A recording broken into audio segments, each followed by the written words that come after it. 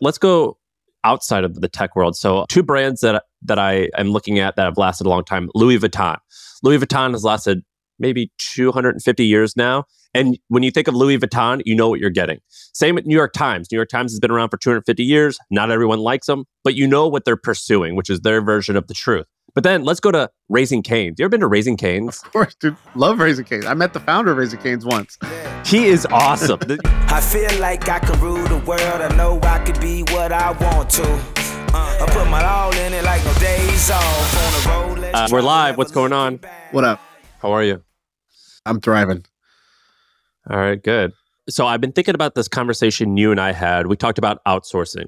And I'm actually going to put a lot of words in your mouth. I'm implying that you said a lot of stuff, which you didn't exactly say. So you're kind of more of a representation. But Rob Dyrdek said something amazing a few pods ago. He said two amazing things. One, he goes, I was looking for these $20, $30 million wins, and I would do like 12 of them, he said. He goes, instead, I'm actually only going to do one or two things, and I'm going to hope that they're going to be big.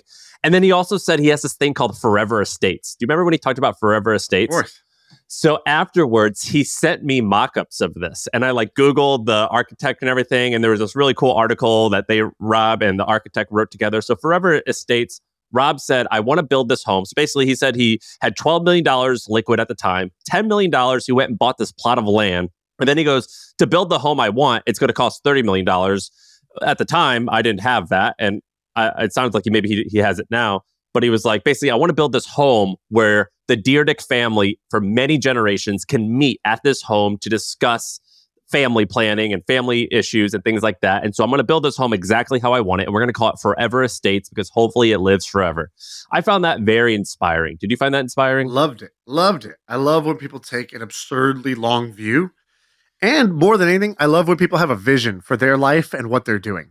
When somebody's got a clear and compelling vision for their life, that is like one of the most attractive traits to me. It doesn't even matter if I agree with that vision. It's that they have that vision and that they agree with that vision is what matters. Hey, quick break to talk about our sponsor today. We're talking about HubSpot and their new AI-powered Service Hub. Okay, so what is Service Hub? Basically, every customer today wants to be talked to in a personalized way. And before, that required tons of human agents. But now, with AI, you could do that in a personalized way with fewer humans involved. And so you don't have to scale up your team in order to deliver personalized chat and service. So check out HubSpot's new Service Hub to use their AI tools to give better support to your customers. That's what they want and that's what they deserve. So visit HubSpot.com/service to learn how this all new solution can help you deliver customer service with AI to your customers.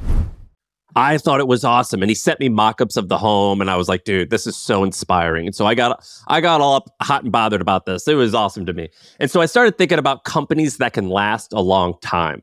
I've been a little bit obsessed with this because with Hampton, things are going well. We're not a success yet, but it's very clear that, like I always tell our team, physics will allow this to work. There's demand. I've got a good audience for this. We've got a good team. Physics allows this to exist. There's nothing that gets in the way of this. We're already somewhat successful. The only question is, how great will it become? And I'm starting to think, how do you create something that lasts 50 or 100 years, whatever it is? And the word brand is something that I've been thinking about a lot. And I think you and I, as well as our audience, we get in these short-term thinking and we use the A word, the arbitrage word, or we use these certain words that people actually don't think about branding. They don't think about soul. And I've been thinking a lot about that lately. And there's this book that I'm reading where it's called Lessons from the Century Companies Club. So it's like this one woman studied companies that have lasted 100 years. And she's like, what do they all have in common? And I've been thinking a lot about that. And you brought up something. You said you invested in this company, Shepherd, which I think is awesome. I actually am starting to use them. I'll give you a plug. Is it Grow Shepherd or Support Shepherd? SupportShepherd.com, yeah. SupportShepherd.com. You talked about that investment in the company, and you're talking about outsourcing. It's basically you hire people in the Philippines, I think also Latin America, and they do a bunch of odd jobs. But you said something like, I want to hire tons of these people. And I started thinking about that. I started thinking, should I do that? And then I realized I shouldn't do that. I actually should do that for some roles. But I had this offsite, this Hampton retreat with a bunch of our employees. And I realized you have to build a real strong company culture, and you have to figure out how do you keep employees for a long time. And that's one of the keys to building a brand that can last a long time. And I wanted to hear, how are you And this, by the way, this topic is not that exciting for anyone who's in survival mode. This topic is more exciting for people who are in like thrive mode, where it's like, I got this thing working. To be clear, the first phase of the company is just build something that people want and figure out if you can get it to them. Right. Don't worry about culture. Don't worry about brand. Don't worry about the forever plan. Don't worry about the 25-year vision. None of it's going to matter if you can't do the first thing. Sam has done the first thing with Hampton. He has proven that he can create something that people actually want and he can sell it to them. So now he's thinking, and now you get what I call progressive ambition. I want to do a whole video on progressive ambition. I'm going to show people, if you go back and you watch Mark Zuckerberg's early interviews, and people are like, where does this go from here? You're on 8 campuses now. Where are you going to open this up to everybody, high schoolers, everything? He's like, 50 schools. He's like, well, our goal is to get to, all the major colleges. I'm not sure. Everyone keeps saying, why, expand. Some things are cooler when you don't expand. And I don't think, do we have to open up to everybody? I'm not sure. I mean, some things are we could build something really, really useful for college students. So maybe we should just do that. And then now the guy's like, created hot air balloons that give internet to farmers in India so that they can use Facebook, right? It's like he got progressively more ambitious as he went along. And that which is totally a crazy normal story in itself, by the way. Facebook, I think Sarah helped to work on this or something at Facebook. Facebook basically puts these planes over India so any Indian can access internet, because the issue with growth of Facebook is they literally have everyone on the internet, so they have to create more internet for people. Yeah, they got to create a bit more TAM. Like, we're tamming it up right now. Hold on. We got to give more people the internet so they can use our app. But that's cool that it started where that's a great phrase, progressive ambition. Very common for different companies. You can go back. I'm a forensic. I'm an archaeologist. I go back to go study the early origins of these companies, and you find this very, very commonly that they start with a sort of humble ambition. Then as things start to work, they snowball their ambition. They become more and more ambitious as they go, realizing the opportunity is wider and bigger than they had initially, planned for. And that one step of success earns the right to go for the next step of success.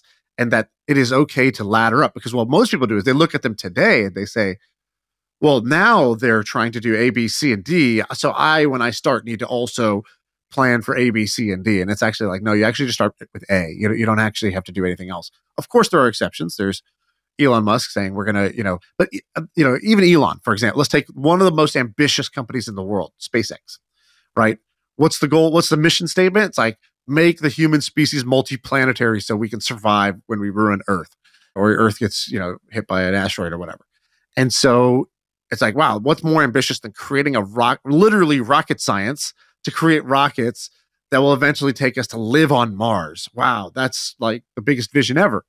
When SpaceX started, his initial vision was to do a test demonstration, sending a plant in a rocket into a certain height. I don't remember exactly where it was, to have the first living thing, go out of past the moon or whatever, wherever you're trying to take it. And that's all he wanted to do, is just take a plant out there. And he's like, oh, I'll just fund this. It'll take me $20 million, but it'll inspire people towards science. And, hopefully NASA will then fund real Mars missions after that.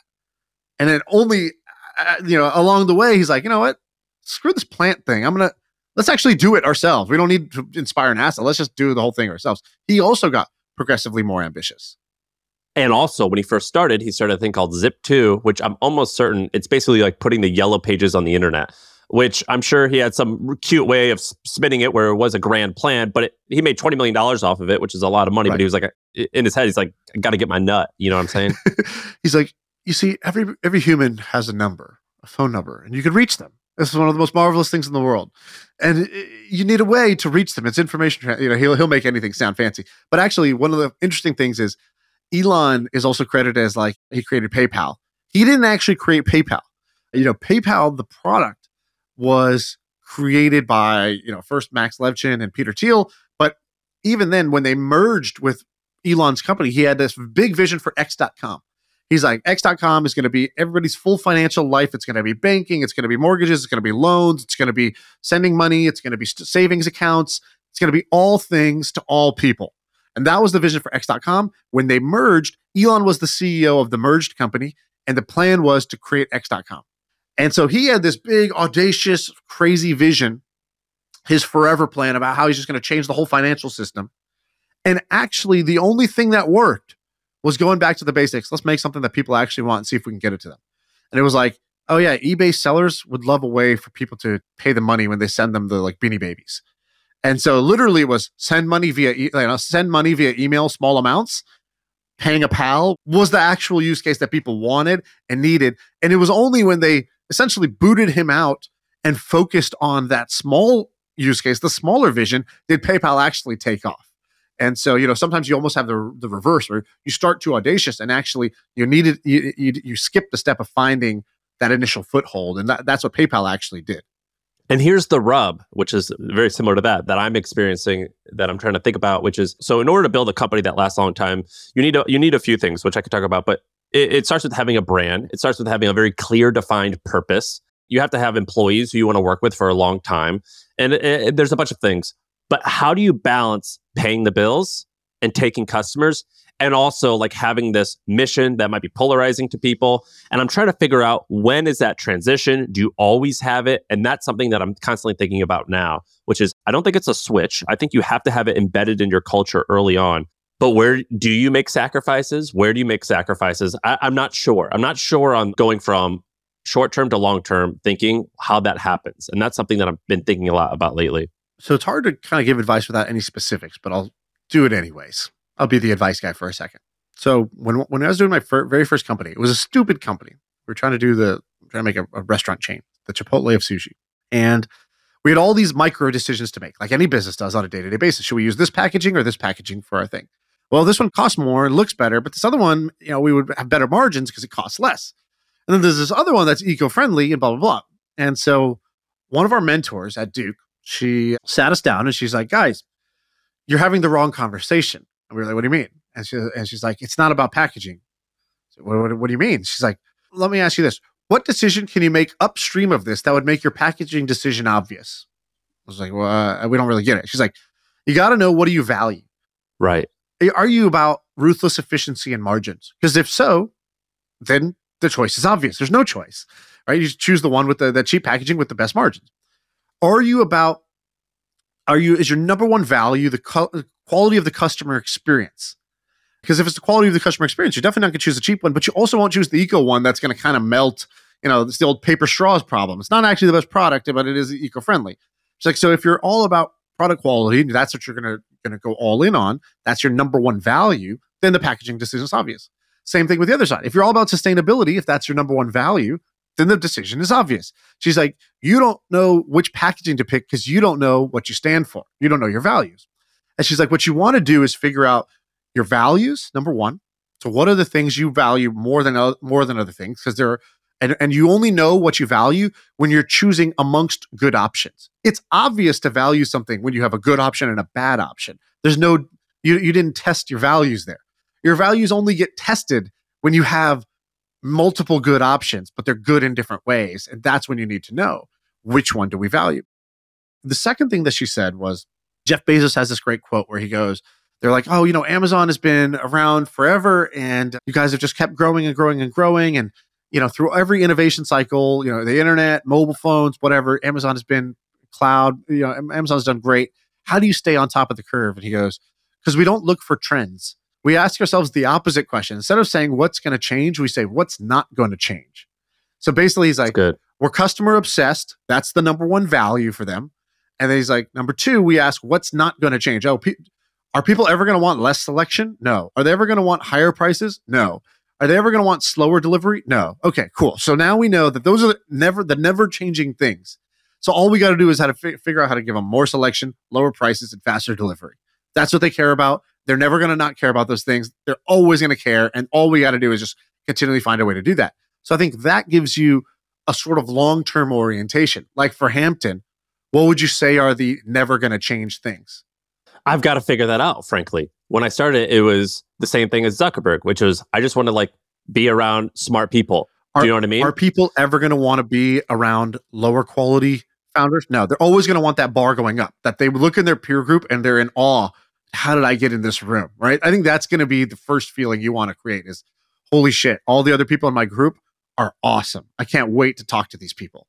Right? That's going to be, I think, always the number one, the quality of the other members in their group to them. And then I think the thing I've been thinking about is they're always going to want their peers to be committed. So so we've been thinking about, well, what happens if you don't show up to a meeting? It's like, well, right. We should just ban them. Let's ban them. You miss one meeting, you're done. Both of those things we mentioned hurts revenue. Because if you make the door, exactly. You want to increase revenue, widen the door, baby, let them all in. Now let everybody who wants to pay the bill come in. Okay, but now you've ruined the quality of member problem. The long-term people will never want this to go in that direction. You're screwing that up for short-term profit. Same thing on the people don't show up. You ban them, or you also have to go ahead and remove that subscription revenue from the old Stripe account. And so you're not going to want to do that either. But it will only happen if you take this long-term orientation and say, no, the thing we value the most is people want a product where it's high-quality people that show up and care about this community, about this group. And if either of those two, every decision has to be first and foremost from that point of view. Does this increase the quality of our members or decrease it? Does this increase the commitment levels or decrease it? And I also think that, so you were given the example of Facebook and Amazon, and I looked at those as examples as well. But let's go outside of the tech world. So two brands that I am looking at that have lasted a long time. Louis Vuitton. Louis Vuitton has lasted maybe 250 years now. And when you think of Louis Vuitton, you know what you're getting. Same with New York Times. New York Times has been around for 250 years. Not everyone likes them, but you know what they're pursuing, which is their version of the truth. But then let's go to Raising Cane's. You ever been to Raising Cane's? Of course, dude. Love Raising Cane's. I met the founder of Raising Cane's once. He is awesome. You guys gotta, I don't know his name, but Google Raising Cane's founder and watch talks with this guy. He's like a Southern boy, I think from Louisiana. He started a chicken finger place, I think at LSU. And if you go to Raising Cane's now, here's what you're gonna get. All they sell is chicken fingers. You can basically get them deep breaded and deep fried, or not breaded and deep fried. And then I think they only sell fried. Or fries. Fried or obesity fried? Which one do you want? Yeah, there's no options, and you get it on a styrofoam, school lunchbox type of thing. And they're not fancy, but you know what you're going to get every time. And he's adamant. He's like, we are going to perfect this. We're going to get this. It's going to be fried the exact same time every single time. And it's not sophisticated, but you know what you're going to get. Another brand that I like, fucking Dollar General. You ever go to a Dollar General? Yeah, of course. Dude, it's not sophisticated, it's not high end, but they're just gonna have a ton of stuff and it's gonna be low quality and it's gonna be affordable. You know what you're gonna get every time. So I don't think you need this sophisticated, it's day one here at Amazon, and we're no, you don't need that. You could have we're Fashion Nova, it's cheap apparel that you don't have to make a lot of money and you could buy it, and we're always gonna be on top of shit. You don't need a lot of that stuff, that high end sophisticated stuff. You can be anything. But it's just cool that to see people who are adamant about what they are and they just deliver value every time, or at least they're focused on the brand. So anyway, that's my spiel about that. And the reason I was thinking about it was because you were talking about outsourcing stuff, and I'm like, oh, that definitely seems cheaper. But is it cheaper for every role in the long term? Because you have to build, in order to build a brand that lasts a long time. And let's be straight here. This is all about doing dope shit. It's also about making more money. I think you can make more money if you drag out your Excel sheet. You're like, oh, this grows 30%, 20% every year. Yeah, drag that shit out for 50 years. You know what I'm saying? AC. Let's see what's going on over there. Right. This is also rooted in adventure and fun and exciting, and in greed. So I don't want to get that twisted. But anyway, you have people who want to work for you for 10, 20 years. It gets really interesting, and I think you can actually embed different things in culture. Do you know White Castle? You ever heard of White Castle? Yeah. You know what that is, right? Dude, White Castle, I fucking love White Castle. I went and looked at their LinkedIn. I was trying to figure out their executive team, all of them have worked there for 30 years. And I used to make fun of them. I'm like, oh man, these fucking suits. I'm like, no.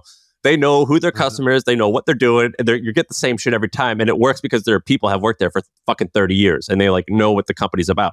So anyway, that's my rant over. But it's something I'm thinking about It's something I'm thinking about. I'm glad we just discussed this publicly. I'm actually I was taking notes.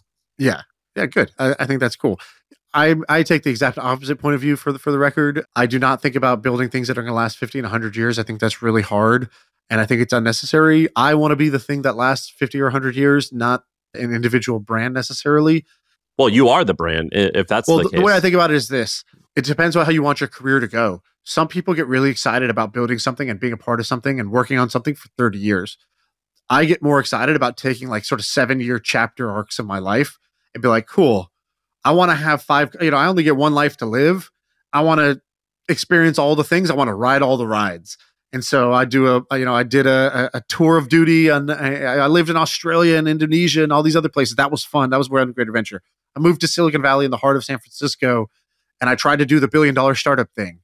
Now I'm doing this basically cash flowing business side of things and podcasting, creating content. I'm a content creator now. That's interesting. That's fun in a new way. I'll shift at some point. 7 years from now, I'm not going to be a content creator anymore, or I'm going to shift the content. I'm going to create TV shows or a stand-up comedy set or something. Yeah, but you do realize that's all rooted. I'm going to like jujitsu your ass. You realize this is all rooted in the same shit, which is like, it is a consistent brand, and you are changing the monetization. I might not even put my name on, like, my name is not always going to be front and center on everything. When you're a content creator, it is, but other times it's not. For me, the more important thing is I'm not going to bank on people recognizing my brand in order to do something. I do want to accumulate enough financial freedom and runway so that I can go pursue things that don't have to make money right away. And so, but it's all about the vision you have for yourself. So that's why I was talking about Rob Dyrdek has this vision for his house. You have a vision for Hampton, what you're trying to create as this long-term enduring thing. I have a vision for my life and my career that is chapters and episodic. And I want to have that variety and new challenge where I have to like go become uncomfortable and try to get good at something new and go learn the dark arts of a whole different industry and go become a beginner again. That's something I get excited about more so than creating one thing that's going to last a long time or I'm going to be a part of for a long time. Is that a phrase we're going to start using? The dark arts? I mean, that's Theo Von. That's patented. So yeah, I have to send royalties to him for saying that right now. Where do you want to go? Let's move on. Okay, I got 2 quick ideas for you. In general, I want to say this, by the way. In this pod, I think we're going to make a shift in how we create the content. So right now, every episode is this mismatch of breaking down a business, talking about frameworks, an idea, a business idea here or there. I think what we're going to start to do is segment them better or chunk them better, theme the episodes better. So you know what you're going to get, and we just go really hard at one thing. So we're going to do episodes where it's really hard on just ideas, business opportunities that we see. We're going to go really hard on certain topics like one-man businesses or businesses that have very few people, but just crush it. It's going to be a lot harder for us to do the prep for that, but I think it'll make for much better episodes. So we've been talking a little about that. I think we should put it out there that we want to start doing that. Hey, let's take a quick break to tell you about our sponsor. It is a podcast that we want you to check out. It's called D2C Pod. It's hosted by Ramon Barrios and Blaine Bolus. It is brought to you by the HubSpot Podcast Network, the audio destination for business professionals. And this is a podcast about all things direct to consumer, D2C. It's e-commerce stores. It's how you optimize your brand. And they're talking with founders, marketers, and the platform creators about all kinds of things that you need to know for D2C. Website conversion, paid ads, Facebook ads, consumer trends, email marketing. If you want to know the stories behind your favorite brands, this podcast is for you. They did an episode recently about scaling creator growth and influencer incentives that I thought was pretty cool. So check it out. Listen to D2C Pod wherever you get your podcasts. But until then, let's mismatch a little bit. I got an idea for you. Okay. If you made a grid of customers that are easy to acquire or hard to acquire on one side, and then customers that are not that valuable and super valuable on the other axes. One box that interests me there is hard to acquire, super valuable. And the reason why is because those companies can become very, very defensible, very, very valuable, right? Your value as a company or even as a person is just based on how easy are you to replace. You want to be irreplaceable. That's how you can actually make more money in the long term. So what's in that quadrant? Like a fucking plane manufacturer or something like that? Something that sells to government. So you go get government contracts. Not easy. Might be boring to do. Long-term, expensive government contracts. It might take you years to get to the point where you can get one. But when you get one, very valuable and very defensible. And so I was thinking about this because I invested in this drones company called Valancy a long time ago. I invested maybe many years ago. I have no idea how they're doing. I was a small investor. I don't even get the updates. But at the time, they were doing pretty well. I was like, okay, cool. This valuation's a little bit rich for where you're at, but why is it, why do you think this is the right valuation? And it was like, well, they're about to get this government contract that's $100 million a year contract. One customer will now become worth more than all their customers combined because.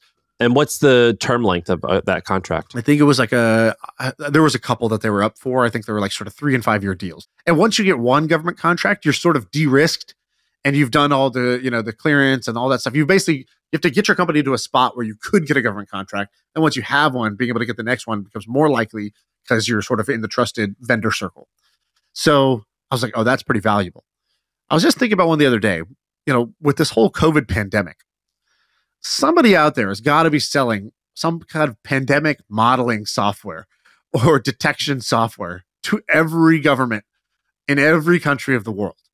And this is also have like a network effect where as soon as you're the provider of this product to one government, it's actually something that all governments would then choose you for, because the more governments you get, the more compelling your case becomes. And so I wonder who's building kind of what Palantir did for, I think, like national security type stuff. Somebody's got to be doing for biosecurity. So who is creating the pandemic monitoring, detection, modeling, awareness program that you can then go sell to every single government on Earth as an indefinite, ongoing contract? Hey, these things happen once every 100 years. We had the Spanish flu, we got COVID. All right, I'm just gonna I'll be your provider because hey, they're devastating when they happen, and I could be this for you for the next 100 years. I think that's a 100-year company that is probably quite defensible and quite valuable if you can do it. I'll talk to some of my friends who work at Palantir. I'm like, hey, what'd you guys do today? And they're like, oh, just like stopped a terrorist attack in France. How about you? It's like, wrote a blog post. You know what I mean? Like, sent out 5 Tweet Tuesday today. Yeah. Where my 5 favorite tweets in my newsletter. It's cool. It's like those, have you ever worked at those? There's all these like net worth calculators where you're like, where will I be in 50 years? And you're like, well, if you were to start in like 1884, this is where you'd be. If you were starting like 1995, this is where you'd be. And you can like see like, well, because this 30 years actually had slow growth. This 10 years had fast growth. And you can like see all the different scenarios. You're like, so if we take the average, it's this, but if this happens, this. So you're kind of like talking about like that, but with like potential illnesses. Who have you researched out there? I haven't researched any of this, but I'm sure there already exist these sort of like, because people have been worried about these sort of like viral things, but obviously they were insufficient, right? So like whatever existed obviously sucked because we didn't detect it. we didn't have any plan for it. And we had no idea how fast the thing was spreading. Like literally the best pandemic model I saw was made as a side project by Kevin Systrom, the founder of Instagram for Fun, on the side, where he's like, oh, look, I can break down by state the R0, the viral coefficient basically of this virus based off of this public data I'm getting about hospitals and hospitalizations.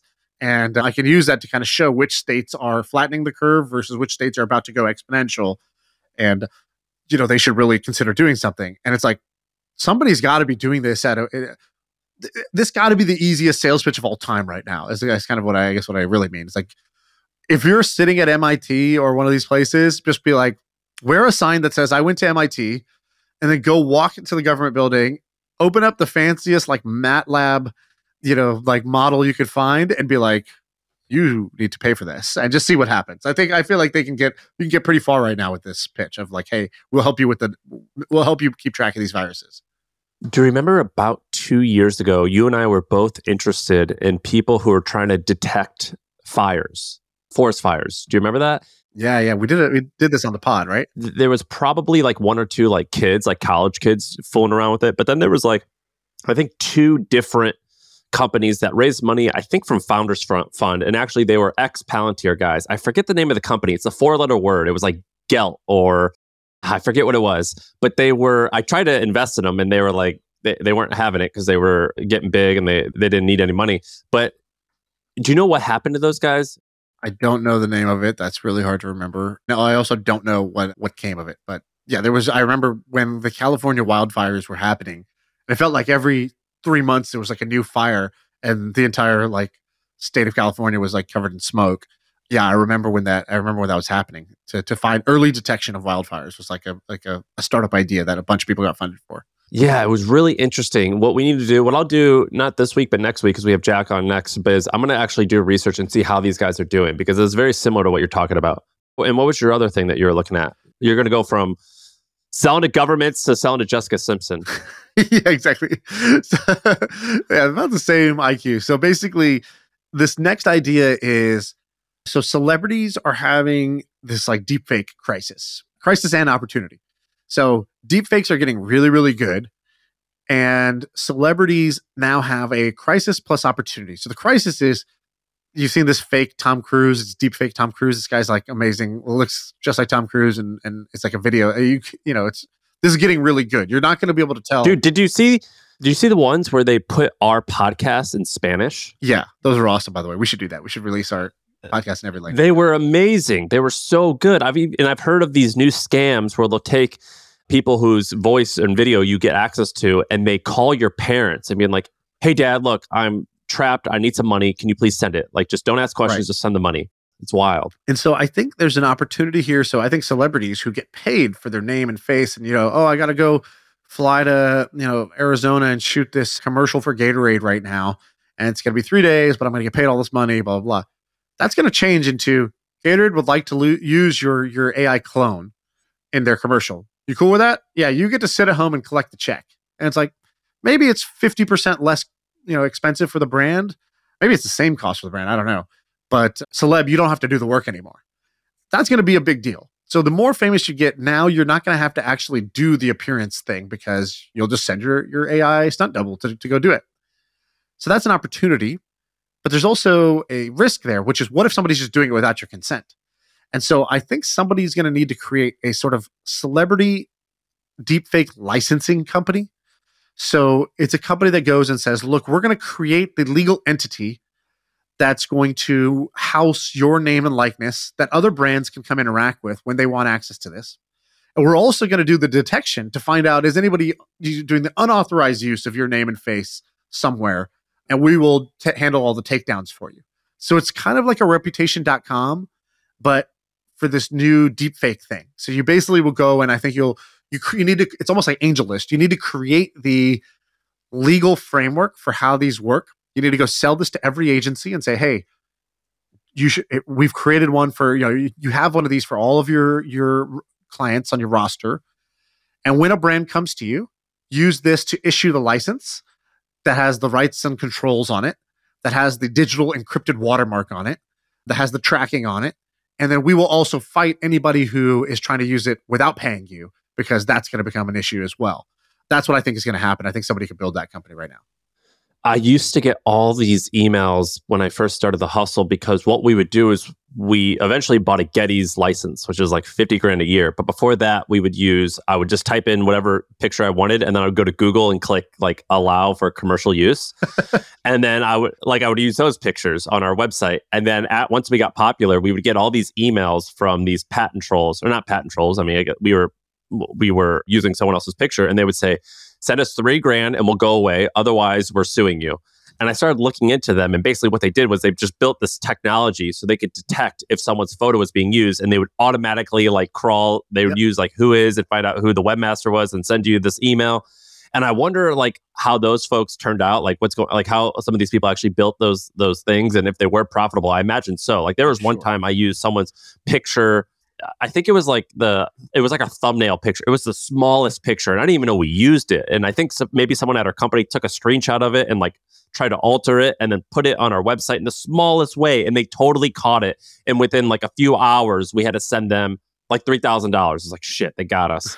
I wonder what that looks like in the world of AI when you are having a bunch of these fake celebrity videos. You know what I'm saying? Yeah, exactly. So I think somebody's going to need to create the good version of that. So one option is become the troll. The other option is become the official sort of broker of the usage of these digital deepfakes. All right, so that's my second one.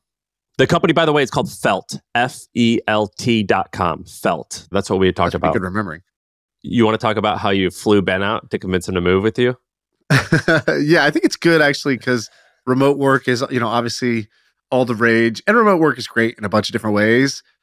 But I'm of the opinion, which is remote is great when you have things figured out and you need people who are just operational to do things. Anytime there's a lot of needs figuring out, or creativity, or just your brain trust, I think works best in person. And so I told Ben the other day, I was like, Ben, I think we're on to something with what we're doing. Business partner Ben. I was like, he lives in Austin right now. And I was like, you gotta move out here. And he's like, I live here now, and wife, kid, we got family in Texas. I was like, yeah, I know. But we both believe the following, right? Every time we get together, magic happens. This can be pretty big. What we're doing can become pretty big. And so even a 10 to 20% improvement on what we're doing is actually worth maybe tens of millions of dollars. So it's like, it could be worth it to move. And California's a great place too. So it's not like I'm saying, let's go to rural Ohio or something. And so he was like, okay, why don't we do this? So he moved out here for the month.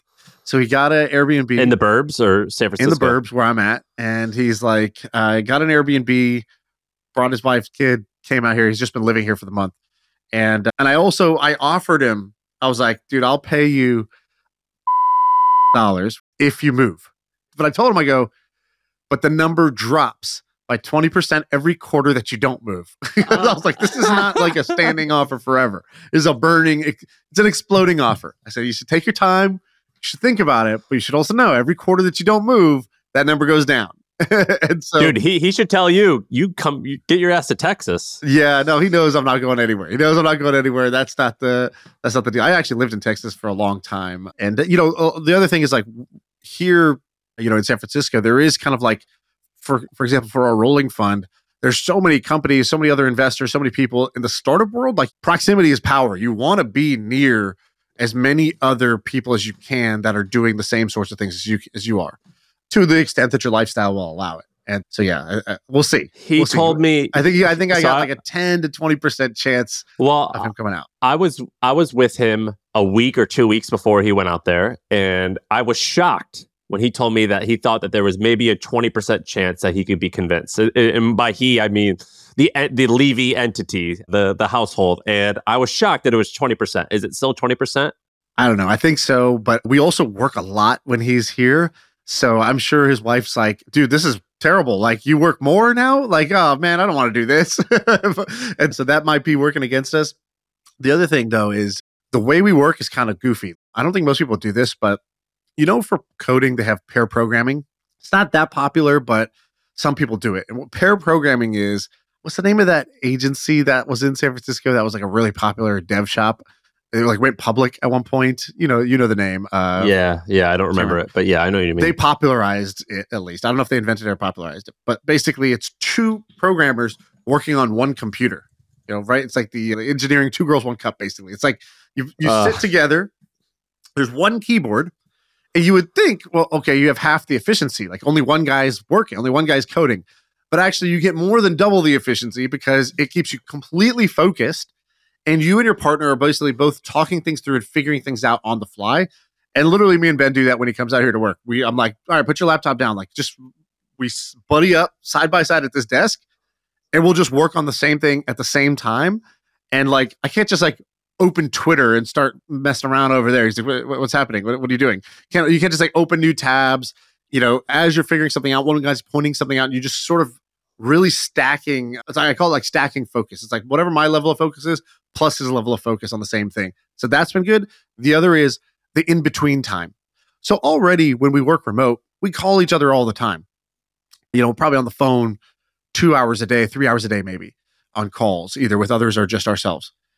But what's happening now is we'll work on something for a bit. That's kind of like us being on a call together, working on something. And then we're like, all right, let's go get food. And we'll just hop on our bikes. We'll go to this taco shop. And we go to the same taco shop every day. We get the same meal every day. What do you play wiffle ball afterwards? Yeah, we hold hands and we skip home, basically. But while we're doing it, it's sort of like the best ideas are coming out in all the in-between time. And that's the time where normally, if we'd be like, okay, bye, close Zoom, close Google Hangouts or whatever. And then, I put on a podcast and he does something else. And, it's the in-between time where you get the serendipitous ideas.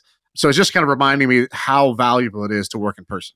So here's the issue that you have, or I've always had with you, which is whenever I am around you, both of us are high-ish energy people where you're the type of person that eggs people on and then I'll egg you back on, or I could see like, and I'm not even that bad at that, but you do. I'm sure there's a lot of other people like Sully where you guys just start egging each other on.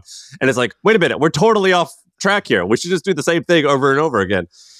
Does this having him around just distract you further? Because I can see you guys just like, you're sitting on 2 like love seats and you're throwing a football back and forth and you're like, why don't we do this? Yeah. What if we did this? It's like, well, fuck it.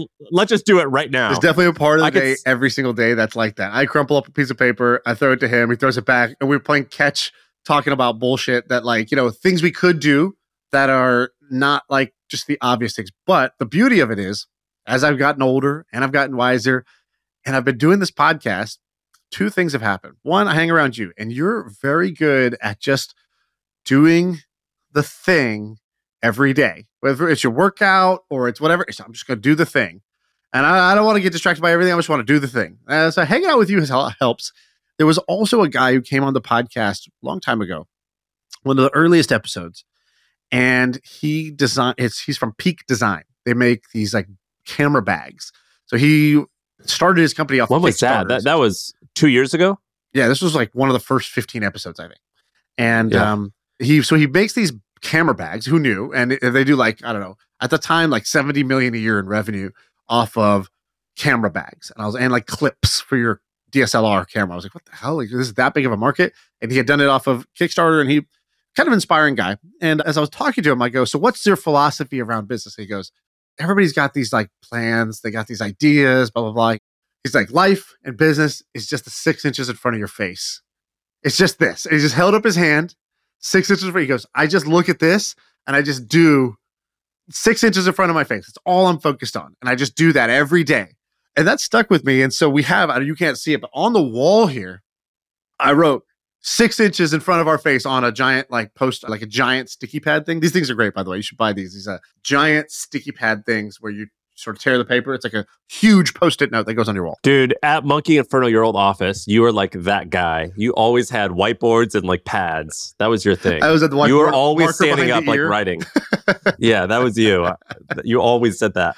Hey, you guys want to get a little whiteboard sesh real quick? So yeah, I have it here and it says the 6 inches in front of our face. And so the first thing we do every day when he comes over is we reprioritize the 6 inches in front of our face. It's like, what are the small no-brainer steps forward that will make this like 1% better today? And the first 3 hours of the day, we don't do anything else besides knock those out. I think theoretically we could just do that for 8 hours a day. I would get bored out of my mind. Also, I can kind of get 8 hours of work done in 3 hours of focus when I put my mind to it. And so that's what we do first. And then for the rest of the day, we think, okay, what else could leapfrog something forward beyond those 1% obvious improvements? So we knock out anything we could think of that's a 1% obvious improvement, the 6 inches in front of our face first. And so that's how we've been able to stay focused. Dude, you shared something on Twitter about, what's this football player's name? Russell Okung, yeah. Oh my God. So I'm not a sports guy at all. So I didn't even know who this person was. And you shared this thing. This basically, who is he? Was he good? Yeah, he was awesome. He was a former lineman. So linemen are like the biggest guys on the football field. So he's probably, I don't know, 300 pounds or something like that. He's like 6'5". He's 6'5", 310 pounds when he played. I looked it up. Yeah. And he was like a star. Like he won a Super Bowl ring. He was a Pro Bowler.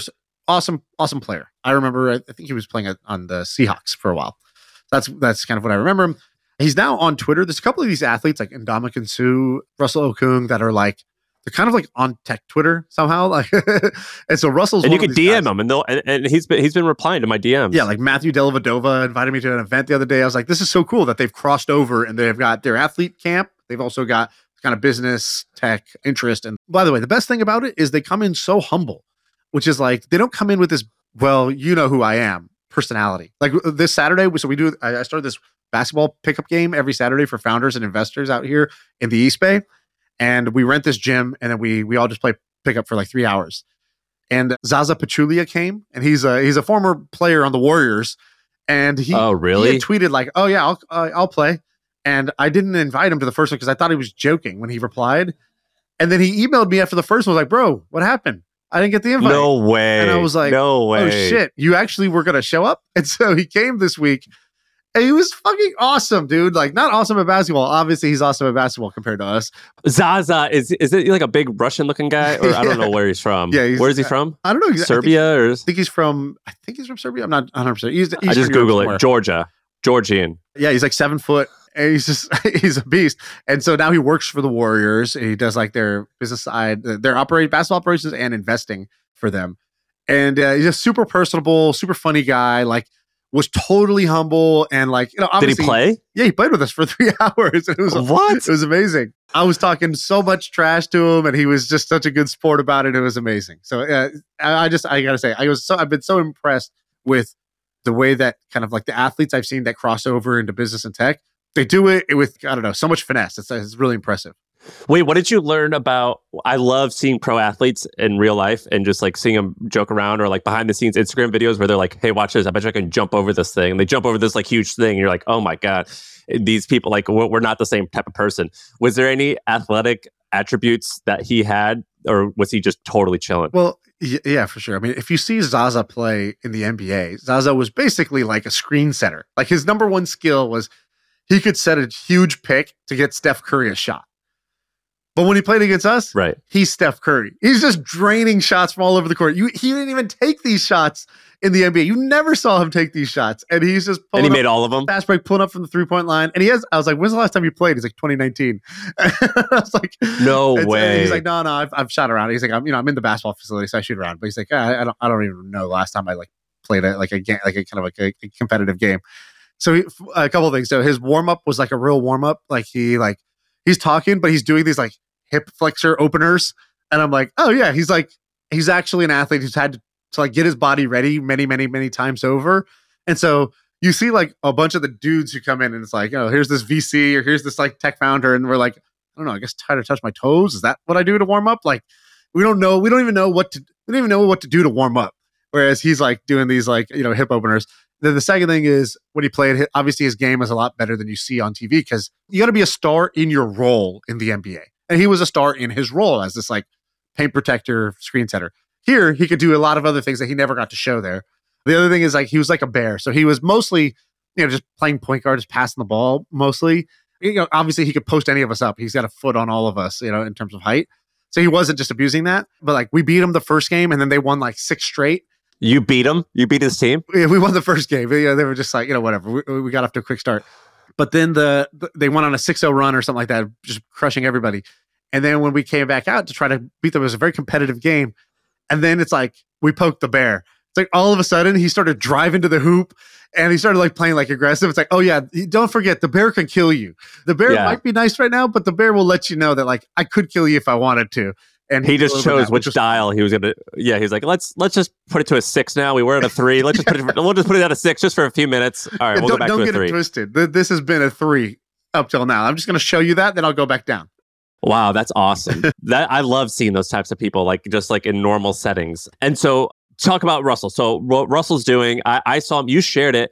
He has this website and here's why it's interesting. One, he's doing a 40-day water fast. That alone is interesting. But what's even more interesting is he's doing it in a very like, I wouldn't have expected this like 6'5", 300-pound football player to be so introspective. And if you go to his website, do you know the name of his website actually? No, I don't have it in front of me. If you just Google his name and then go to his Twitter and you can click off to the link, he's got this website. It's built on Ghost, which is like a pretty like in the know nerdy web platform. I think it's okungfast.com is at least that's where he's hosting. If you just Google it, you'll see it, but it's like a yellow website and like he has email pop-ups and like everything is set up really actually like exactly how it should be. Yeah. Like the email pop-up is like thoughtful and then you go to a confirmation page that's thoughtful and he's blogging every single day and he's posting the same picture every day. So as of now, I think he started this thing at 260. I have the notes here. I think we buried the lead. So he's going on a 40-day water-only fast.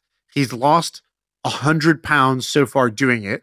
And obviously it's not just about the weight loss. It's about like sort of like the mental challenge and the mental clarity that he's getting as he's doing this, like, sort of this really intense fast. I think he's on day 21. Well, he talks about how it's a spiritual thing. And he basically like, he's just so much more thoughtful than I ever would have pegged this guy just because I'm stereotyping like an NFL player. And like his writing is very good, very clear. And there's a lesson that he's learning each day. And he talks about that. And everything's well written. It's just wonderful. It's a really, really cool to see this guy do this thing. The 4th day was the hardest. He goes, because this is where the body is transitioning into a new state. So he's like, I had headaches, fatigue. My body was transitioning to using fat as the energy source rather than, the input of new, carbohydrates and whatever.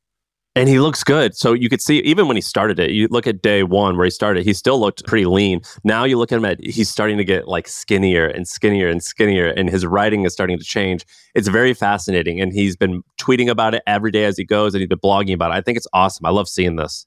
Right. Yeah. And he's also like... He's on day 21. He's also like a Bitcoin max. He's an interesting guy. By the way, there's a guy I met named Byron Jones who retired this year. He was like one of the best cornerbacks in the league, And he retired, I think, at 30. So he came into the league probably 21, 22, and he retired at 30, which is an early retirement. And he got paid very well, probably made like, I don't know, $80 million playing in the NFL. But he had said something when he retired, which is that I can't run or jump anymore. And which is shocking because this is like one of the most athletic guys that was in the NFL at the time when he was playing. And I went to a dinner. He had a 44-inch vert. Wow. 44-inch vert, and now 12-foot broad jump. Freak. My buddy Romeen hosts this event called Game Time every year in LA. And it's basically a mix of investors and athletes that get together. And so I've gone the last couple of years, and he hosts this dinner. And at the dinner, there was a few NFL players on the table, and they all mentioned like, I forgot what they were called, Torbital, not Torbital, not the steroid. It's like some shot that NFL players get. And basically, it's a pain tolerance shot, a pain reduction shot, painkiller. And they were just like, dude, that shot is like magic, and it's a curse. Because it doesn't make you feel better, right? It just makes you not feel pain. No, you feel better. But, sorry, it doesn't cure an injury. But it doesn't cure the underlying issues. It's like, he's like, we would go from, Sunday you play, Monday you feel bad, Tuesday you feel like, man, I was in a car accident. And their body feels like it was in a car accident. And you're like, there's no way I'm going to be able to practice on Thursday and play next Sunday. Like, that's just like where my body's at on Tuesday versus Sunday seems crazy. And they said that like, they're like, man, that, like the culture in the NFL is like, you got to play, obviously. And so these, like a lot of guys get in the habit of taking this one shot, T something, I forgot what it's called. And they take the shot and they're like, it's like a miracle, dude. Like within an hour, you're running again. And they're like, you went from not, like limping to like, you're just back to you. But also every time you do it, it's like taking time, it shortens your career because it's just so bad for your body, what you're actually doing to your body when you do that. Because you're not like, it's not like the underlying tissues have healed in the process. It's kind of a crazy thing. So I think one cool thing about what Russell's doing is he's basically like trying to rewind the clock on, when you're in alignment, they tell you to beef up. And what he's doing is doing a sort of a rapid and drastic change in his physiology in order to get his weight down so that he can live a longer, healthier life as he goes. Yeah, he said, I went through a pulmonary embolism. I don't know what that is. Is that a heart thing? I had lacerated lungs. No idea how you get lacerated lungs, but that's wild. A series of surgeries, ligament and tendon damage, and getting up every day was just really hard. I thought magically when I finished playing, it would get easier, but it got harder. I had completely depleted my testosterone. So he basically just explains, he's like, I was left in shambles. And so that's, I guess, one of the reasons why he's done this. And I think it's really, really, really cool. I don't think I'm going to do it. Shout out to him. I like seeing him do it. What else you got? I like this question I got. So a guy tweeted at me. I want to get your take on it. So his name's Christian Von Uffel. Great name. So Christian says, question for you, Sean. He goes, what work seems like small boy stuff, but actually packs a punch? So we have this phrase we say on the pod all the time, no small boy stuff. And we don't even spend a ton of time defining it because honestly, small boy stuff is kind of obvious. But I would say the general buckets of small boy stuff would be, overly worrying about things. Small boy stuff would be thinking small rather than thinking big, thinking short term rather than thinking long term. Caring too much about what other people think of you. There's a whole bunch of things that you classify as small boy stuff, like complaining when things get hard or things don't go your way, complaining in general, waiting in general. These are all like small boy moves. But I thought his question was great because the magic is in things that other people think are small, but actually pack a punch. And I had an answer, but I'm curious what your answer would be. I'll give you want me to go first or you want to go first? I'll give you a very quick example. We had I keep talking about the offsite. My CEO of the company, he put all this effort into creating like little individual awards for people and like writing like appreciation notes and like being very thoughtful on the itinerary. And I was like, dude, just like, who gives a shit? Let's just get in the room and hang out. He put all this work into it, spent hours and hours and hours, 100% worth it. I was giving him a hard time. And then afterwards I go, nope, you were right. I was wrong. That is an example of things that seem below your pay grade that you proved it was worth it. Love it. I would actually also give you credit because that would be one of my answers, which is admitting when you're wrong openly and quickly. I remember hearing a story about one of the guys at Sequoia who's awesome, helped build Sequoia into like the most successful VC brand or one of the most in a long time. Somebody asked like, what makes him great? They go, all he cares about is getting it right. He'll be in a meeting with you.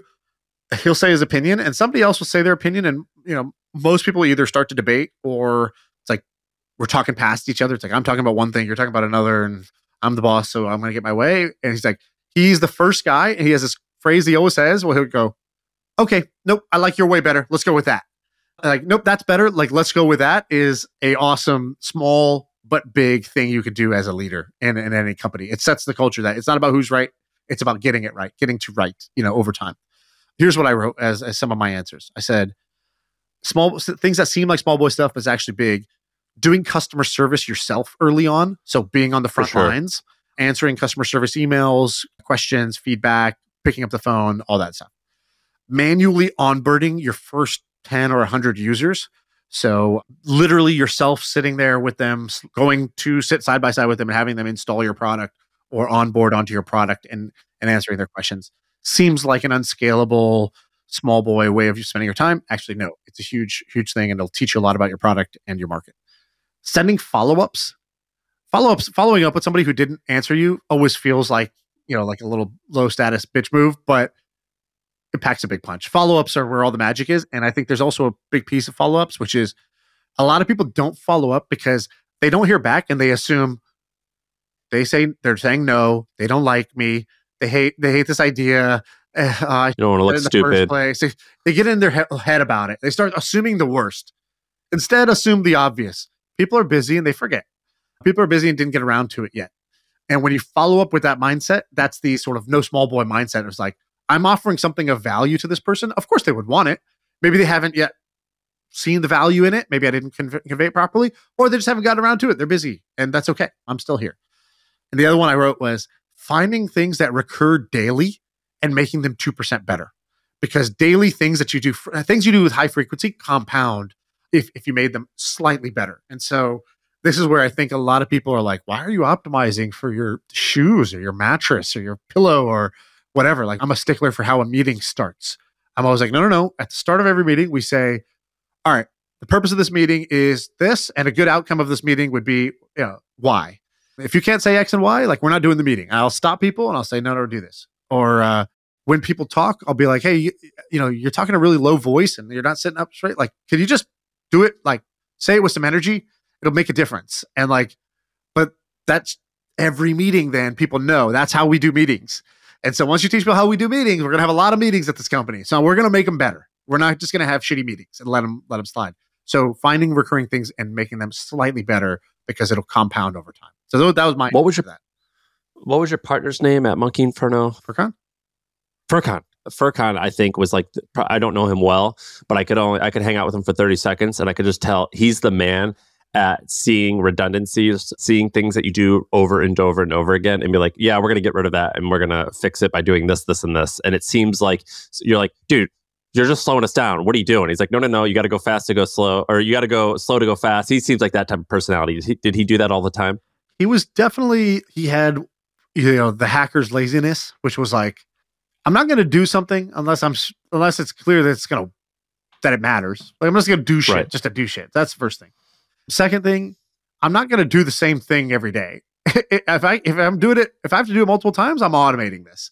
And same thing, he would look around and be like, what's Sean doing? What's Jason doing? Like, are the non-technical people? And he'd be like, hey, Neil, you see, Jason what he's doing is he's going and finding each person manually on Twitter. You should just scrape this whole list, put it in a database, and copy paste this code snippet so that he could put that on his machine so that he could just have his leads ready so he can go faster. And he would do a lot of stuff like that. Like, he told a story early at AppLovin. So AppLovin was a mobile ad tech company that is now worth billions of dollars. And he was the co-founder of it.